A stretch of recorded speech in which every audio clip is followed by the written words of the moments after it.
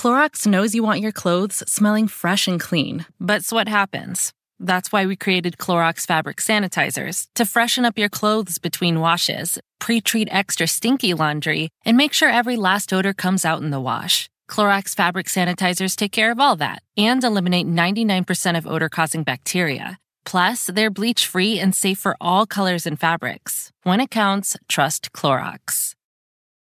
In a noisy, stressful world, quiet is the most valuable commodity.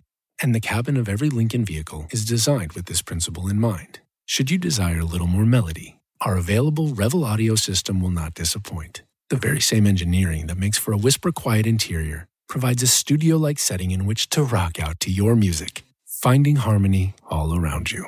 That's the power of Sanctuary. And that's Lincoln. Revel and the Revel logo are trademarks of Harman International Industries, registered in the United States and other countries. Welcome, everyone. Thank you so much for joining me today for my podcast show, Nichelle Anderson Short Stories and Beyond. Today, I'm doing something special.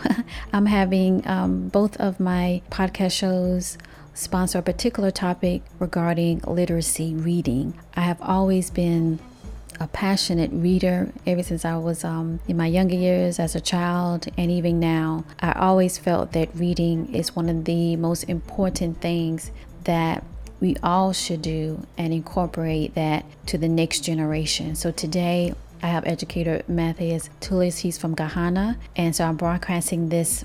It's going to be 2 interviews that we're going to do. So it's going to be on my other podcast show, Surviving Your Journey to Success. And of course, here on my Short Stories podcast, which short stories is reading and learning to read. And I think reading books and incorporating the importance of reading at a younger age so you can expand your horizon, expand not just your knowledge of what you're reading, but the ability to create and to think of new ideas and new creativity from a different perspective. It's an ongoing, gradual level of reading. And in this part 1, I do kind of touch on when I got my first break of writing was doing a column of Harlem Renaissance, which led to finding out about the Harlem Renaissance and finding out and about W.D. Boys and all that he did at that time. And then later, of course, writing more articles that I created a course back then. It was on sweet101.com, that column that I got my first writing opportunity. And then on Sweet 101 as well, I started with branched off from that in a sense, connected to it. Their university that they had online back years ago, and I wanted to focus on reading. I really loved it, and I felt that breaking it down in a sense that people can connect to it, and that's what Matthias is talking about. There are programs that they're doing right now to connect with students and with parents, to make it engaging so people can fall in love, that they will always know to hold on to it. That's the most important thing. It's like water in a sense, right? And the course back then was joy, the joy of reading. So it's just ironic in a way and very reassuring that fast forward, I'm having this discussion with someone way on the, not here in the United States, but communicating. It's a global awareness that we need to constantly be aware of that, because it trickles down and it impacts other areas of our lives, from economics, for well-being, for mental peace, for building a community, building positivity and go forth in different types of parts of around the world to connect. And in this particular interview, he does touch on something that I really like, that he talks about everybody can contribute to it to make it a family whole. So without further ado, let's go ahead and get started with today's interview. The second interview, it was a long recording that we did, so I wrapped it up. So we'll get the first part, and then the next part is when I release my next podcast, and that would be the first week of February. And then I have an announcement regarding what me and Matthias is teaming up to do for his school. So I hope you stay tuned, and let's get started. I'm going to ask Matthias to expand on and share his expertise and his passion. He's very passionate about reading. I am too, and we're going to discuss that. It's going to be part 1, and then the part 2 of this interview will be aired later. The first part will be aired on my podcast, Surviving Your Journey to Success, on January the 18th, and then the second part would be in February. Also, I'm going to have a big announcement that me and him is collaborating on, and we'll talk about that a little bit here, and of course expand on that in the second interview. So let's go ahead and get started. I'm here in the United States and you are in Ghana. Wow. That's one of my two places to be, and I have to just put a plug of my mentor, W.B.D. Boys. He loves Ghana. I'm grateful to have you in Ghana. I know. Let's get into this. Go ahead and introduce yourself to the listeners. If you can give us a brief bio of yourself before we get really into this interview. Go ahead. Yeah, my name is Matthias Tulasi. Yeah, from West Africa, Ghana. All right. And you are an educator, correct? Yes, yeah, I'm a teacher by profession and a lover of reading and the Me too. CEO of Literacy Ambassadors Ghana. Yeah. Wow. So tell us about your school. You mentioned to me that you're associated with this wonderful school there in Ghana. Go ahead and, if you can share that, talk about your school, when it started, most of the main objective there. You can mention that and the overall mission. The name of your school? Yeah, thank you very much. My school is Yavi Lume Methodist Junior High. It is located in the Volta region of Ghana, in the whole municipality. Yeah, it's a very nice school surrounded by a lot of villages. We have a lot of towns there. My school is predominantly a farming community. And then we are in the junior school. We also do have the primary school. Yes, so it's in Zavi traditional area. Oh, okay. And when did it started, the school itself? How long has it been in existence? For the last 10 years or? Yeah, my school has been in existence since 1985. Oh, okay. It's been in existence since 1985. Since 1985, yes, okay. It's a very old school. Okay, so it's very well known in the area. Yeah. Oh, okay. And yes, please. Yeah, it was built by an European funding. Yeah.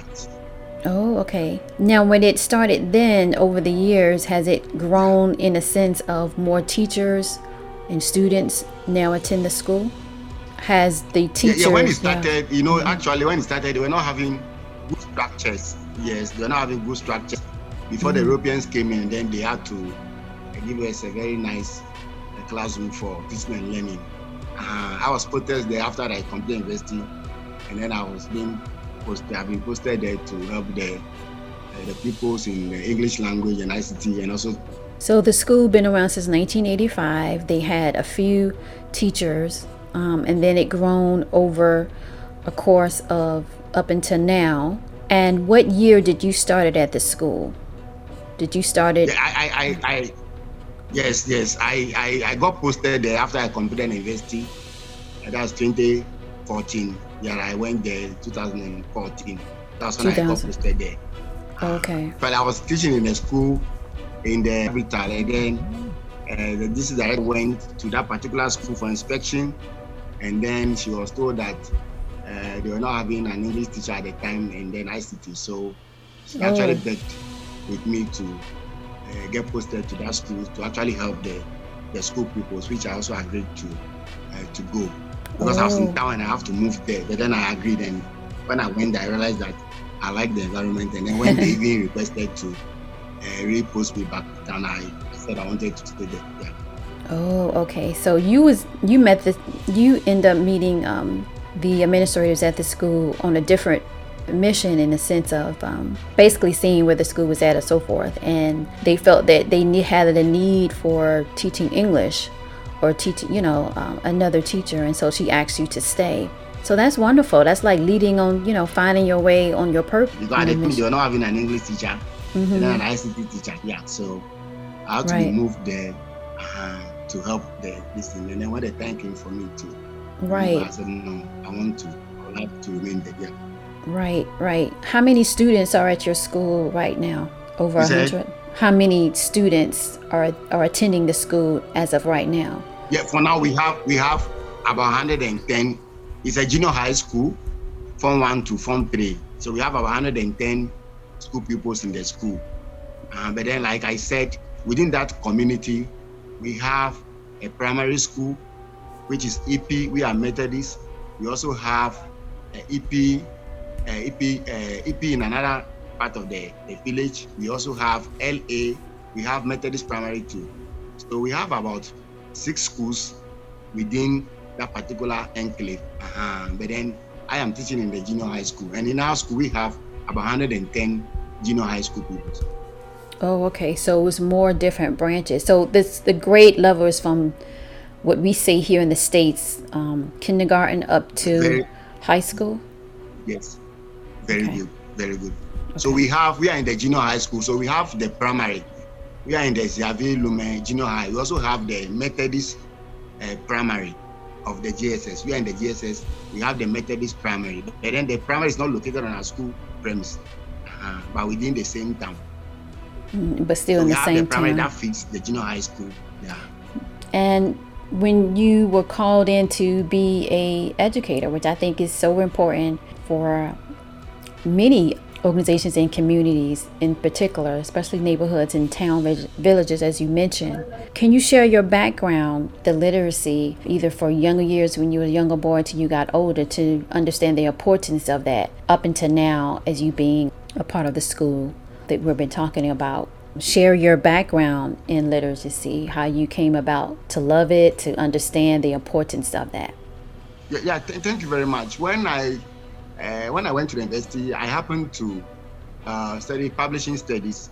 And then as part of publishing studies, we have a library studies component, So I actually opted for library studies as one of my courses. And then from first year, and then I started developing lab for reading and stuff, because as part of library studies, we go to the library.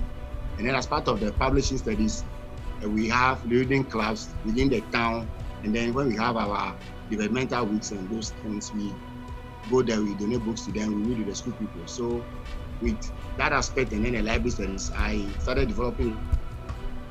And I thought before having my further studies, I realized that no, it was an interesting area, I got to love reading them more as part of this. And then so my final project was actually done in the library studies. And that was, so after school, when I came back, I realized that no, there was a need for me to put a foundation together so that I can help school pupils acquire basic reading and writing skills. So that's how it all began.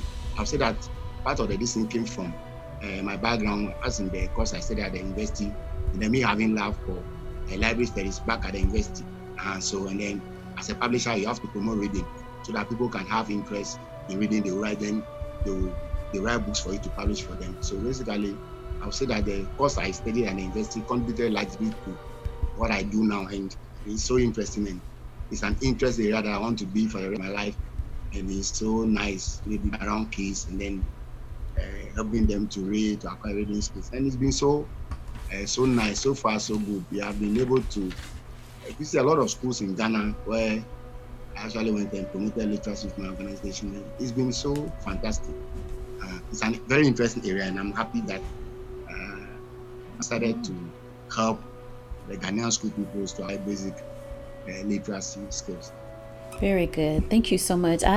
Me personally, I can relate. When I was a child growing up, and books that I enjoyed to read, and the worlds that I experienced and learned about, I really enjoyed that. And then over the time of the years, I too, realized the importance of reading. I remember I had personally got this opportunity before the whole internet boom and all of that to write in a column, which I did talk about the importance of reading, because I felt when you're able to read, you're able to learn and inspire others. So I can completely relate to that, what you were saying. You just fall in love with it. And then later you kind of connect the dots of how important reading is.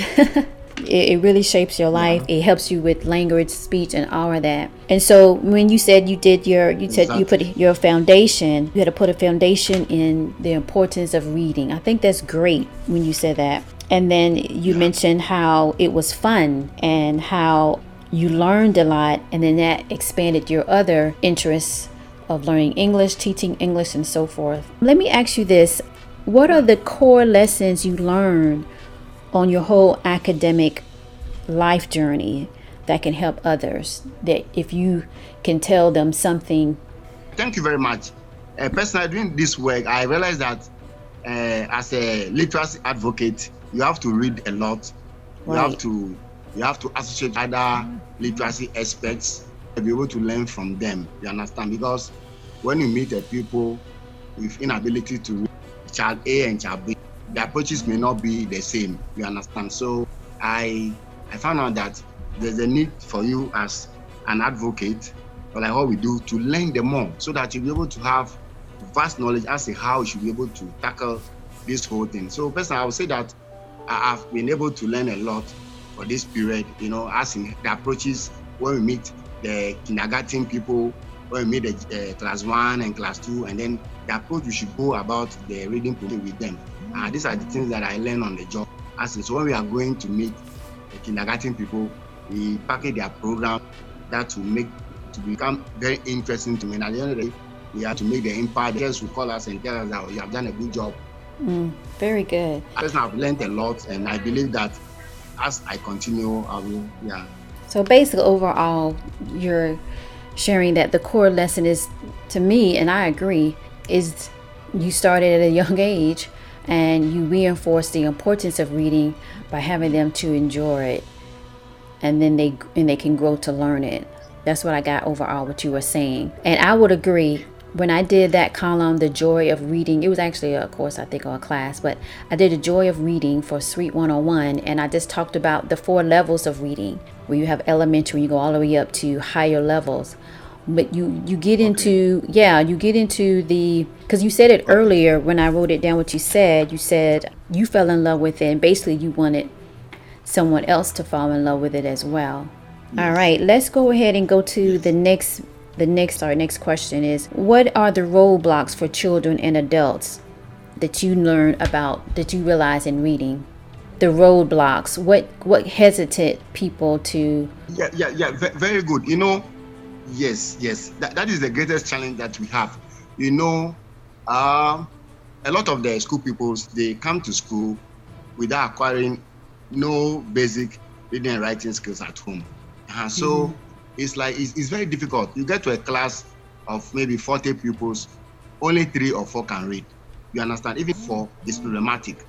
So we have realized that a lot that parents are supposed to do at home before their children begin school, they don't do it.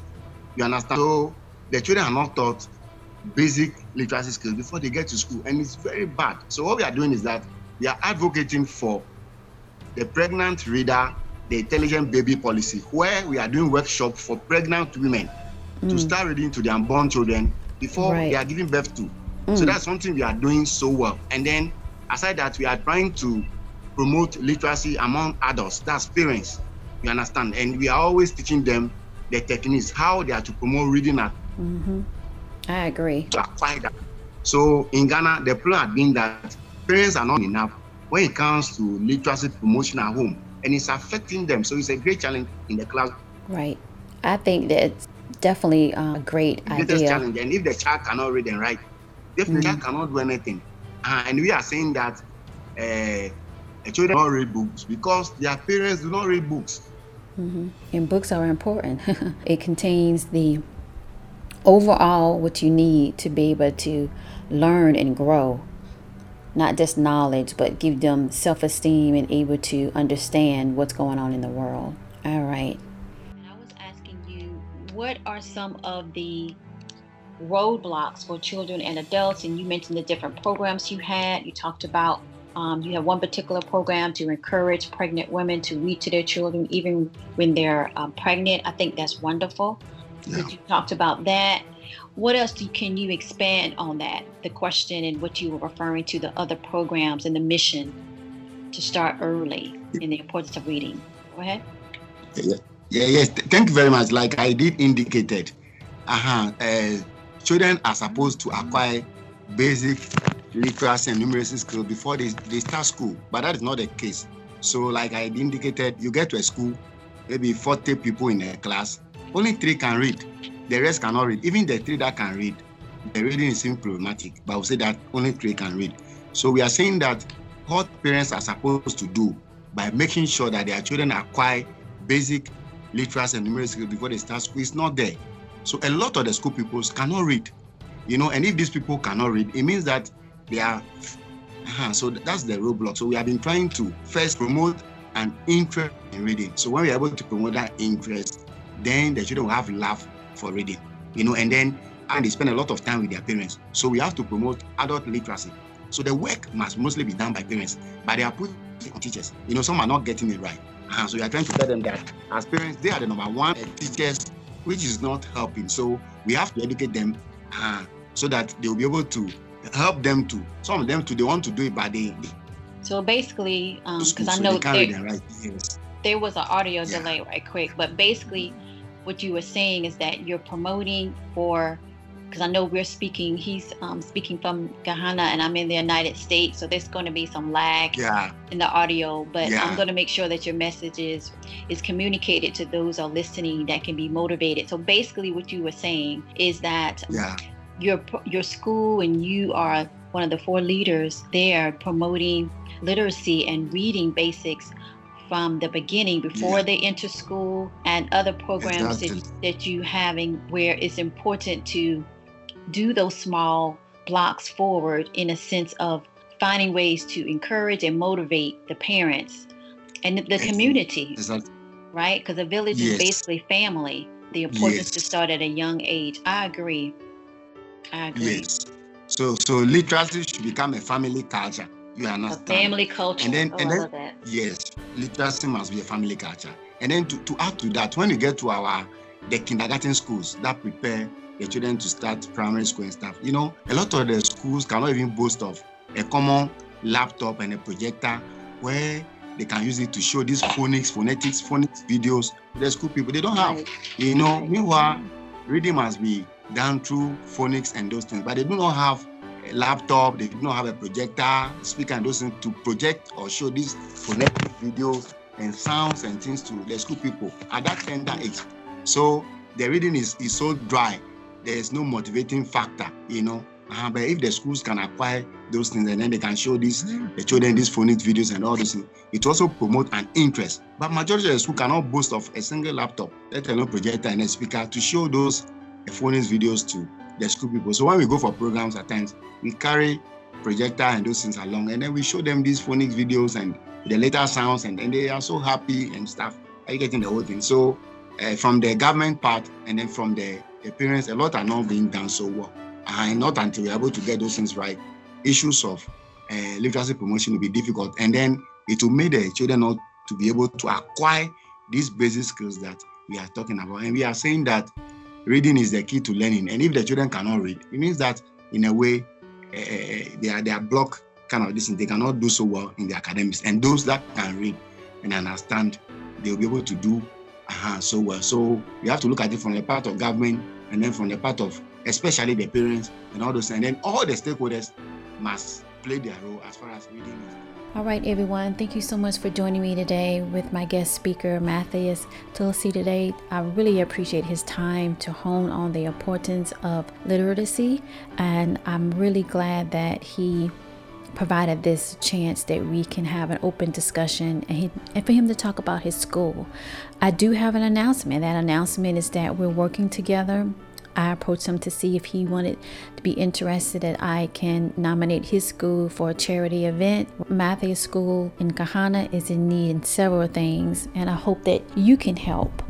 And he talked about his school. I wanted to introduce himself as well as his mission and the other educators there at the school. I'm going to have a direct link to the charity event. It kicks off February the 5th. Let me provide the 7 needed resources that Matthias shared with me that the school is in need right now. The number 1 is having a library, and number 2, interesting storybooks that they use when they are implementing their program, going to different areas in town, meeting up the family with churches or what have you, and setting up like a presentation. And the interesting books does help to kind of motivate and encourage the engagement and learning to read. Number 3, computers. Donation of computers would definitely help. The funds to purchase computers. Number 4, a lab, so they can do different types of experiments and discussions of those experiments, getting all into that as well. Number 5, transportation. We're going to talk about more of that in part 2 of the interview that will be released. The next time I release my podcast, it will be in February, first week of February. And he mentioned about transportation where they go around to different towns, and they use different means themselves. But it would be nice to have like a van or something like that they can bring on more teachers and educators and volunteers as they go and set up shop. When they it's similar to like a how you travel from different towns or have a pop-up type presentation and get the children involved, the parents involved. So transportation is another need that he would definitely love to have. They can increase that and have that have the funds to be able to do that, to add on more transportation, to spread out more. Number 6, having like a projector. They like to project like different parts of the story that they're telling, to introduce them how books can be just as entertaining as watching television or being on your phone or what have you. So a presentation, even extra volunteers to speak will help when they do and go out on their programs where they get into the community. The number 7, he mentioned like a laptop. At least there's one laptop he was talking about that they will use when they go out in the field. So he mentioned that as well. All right, so those are the top 7 of needed resources that we're going to focus on when we start the drive next month. To March the 1st for 30 days. And you just heard part of that passionate and dedication of the importance of reading. He said something else, and I want to make sure I hone on that really stuck to me. And this was towards the end of this interview of part 1. He said literacy should be a family culture. I think that's very deep. I think it's very prominent in a way that we could take. That's your takeaway today. And I just want to add to that it's, in a sense, it's like a village. Family is like a village. And we get that from when we learn to honor our neighbors or appreciate our neighbors in a sense of working together and having that community feel. And no matter what our background represents or what we look like on the outside or so forth of our identity, of what he was saying, and I can totally agree. Literacy should be a family culture. I mean, everybody will succeed, the whole world. And he's specifically honing on that for us to take a step back and see what can we do. It could be the small things.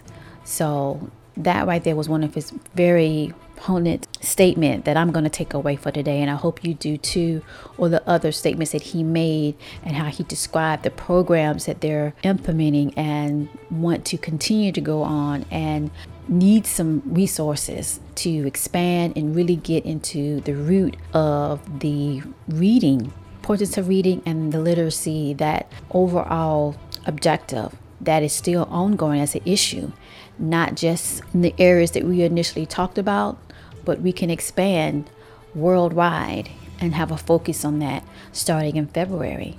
And I hope you participate. I will have a link to the charity event that kicks off if you want to participate, and those proceeds go to his school. He will also want to give directly. That link will be in the description that you can do that, and it go right to the school. Other things will be rolling out during the month of February, so stay tuned. I will announce it on my social media and so forth. So will he. And I really hope that you enjoyed this part 1. I'm going to have part 2 that will release the first week of February, so stay tuned to that. You want to hear the rest of this interview. It was at least about an hour or so, and I wanted to split it up. But nonetheless, thank you so much for joining me today, and I hope you enjoyed it. I hope you got a message from it. I hope you feel empowered and learned something in a way of our own strength of how we can influence others, and the small things we can do are the seeds to the big outcome, that the results that are needed to bring us forward and to bring others forward. As I like to say, it's the 360. All right, thank you so much. Talk to you soon.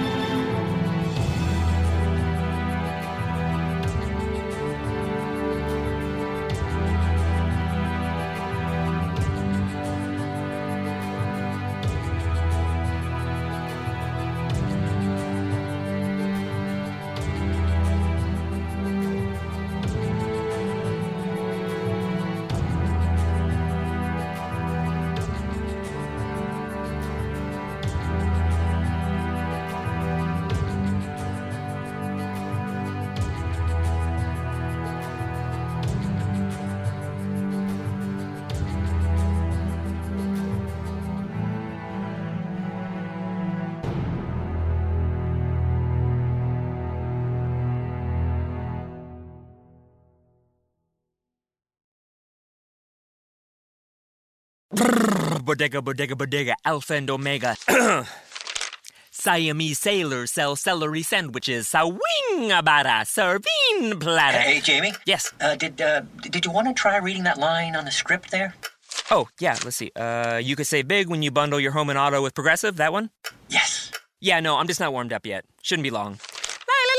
Detector test. Bundle your home and auto with Progressive today. The marmot mangled my mushy pork pancake. Progressive Casualty Insurance Company and Affiliates. And now more Straight Talk from Straight Talk. The big wireless companies say they're the only way to get the best coverage. Because they've got like a gajillion cell towers? Something like that. But Straight Talk Wireless runs on those same towers, so you get the same great networks for up to 50% less. I wonder if they're counting that one in Kickapoo, Kansas. Oh boy. Switch today and get our unlimited plan for just $45 a month with 25 gigs at high speeds and no contract. Straight Talk Wireless, only at Walmart. Savings may vary. See straighttalk.com.